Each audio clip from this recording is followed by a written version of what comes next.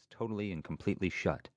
This gave him control over the volume and pitch, and produced a deep, solid bang, capable of shaking the door, the frame, and the wall. Mom preferred variety. Sometimes she went for the dramatic fling, other times she favored the heel-kick slam. That night, she relied on the multi-smash, which was loud and effective but lacked subtlety. The sluggers abducted me before I learned what my parents were arguing about. Police found me 2 days later, wandering the dirt roads west of Calypso, wearing a grocery bag for underwear and covered in hickeys I couldn't explain. My father left 3 weeks after that, slamming the door behind him one final time. No translation necessary. I've never grown comfortable being naked around the aliens. Jesse Franklin frequently saw me naked and claimed to enjoy it, but he was my boyfriend, so it doesn't count. I'm self-conscious about being too skinny, and I imagine the sluggers judge me for my flaws. The mole in the center of my chest shaped like Abraham Lincoln, or the way my collarbone protrudes, or my tragically flat ass. Once, while standing in the lunch line waiting for shepherd's pie, Elle Smith told me I had the flattest ass she'd ever seen. I wasn't sure how many asses a 12-year-old girl from Calypso realistically could have been exposed to, but the comment infected me like a cold sore, bursting to the surface from time to time, ensuring I never forgot my place. Part of me wonders if the sluggers send pervy pics back to their home planet for their alien buddies to mock. Check out this mutant we caught. They call it a teenager. It's got 5 arms, but one is tiny and deformed. It's not really deformed, I swear. When the sluggers had finished experimenting on me that night, the slab I was resting on transformed into a chair while I was still on it. During previous abductions, the aliens had locked me in a totally dark room, attempted to drown me, and once pumped a gas into the air that made me laugh until I vomited, but they'd never given me a chair. I was immediately suspicious. One of the sluggers remained behind after the others disappeared into the shadows. The exam room was the only section of the ship I'd ever seen, and its true shape and size were obscured by the darkness at the edges.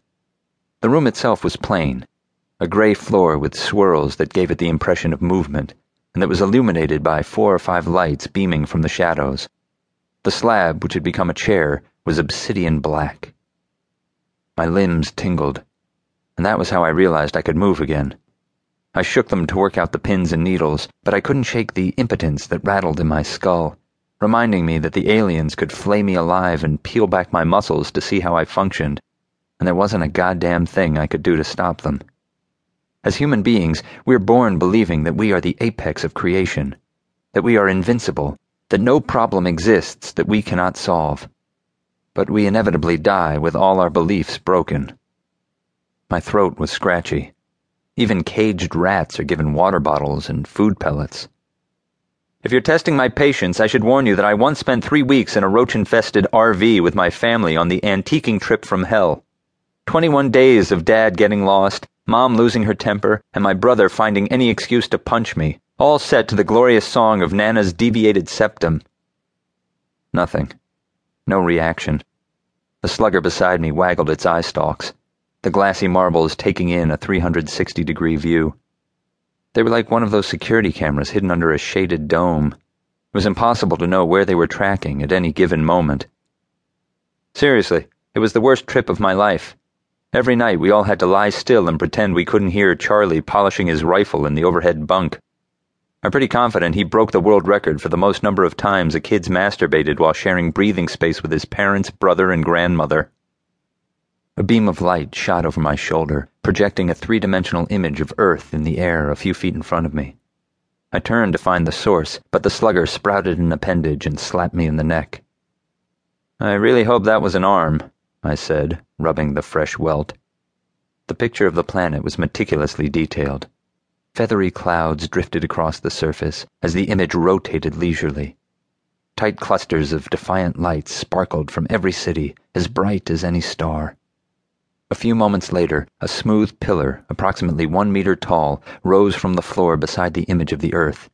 Atop it was a bright red button. "Do you want me to press it?"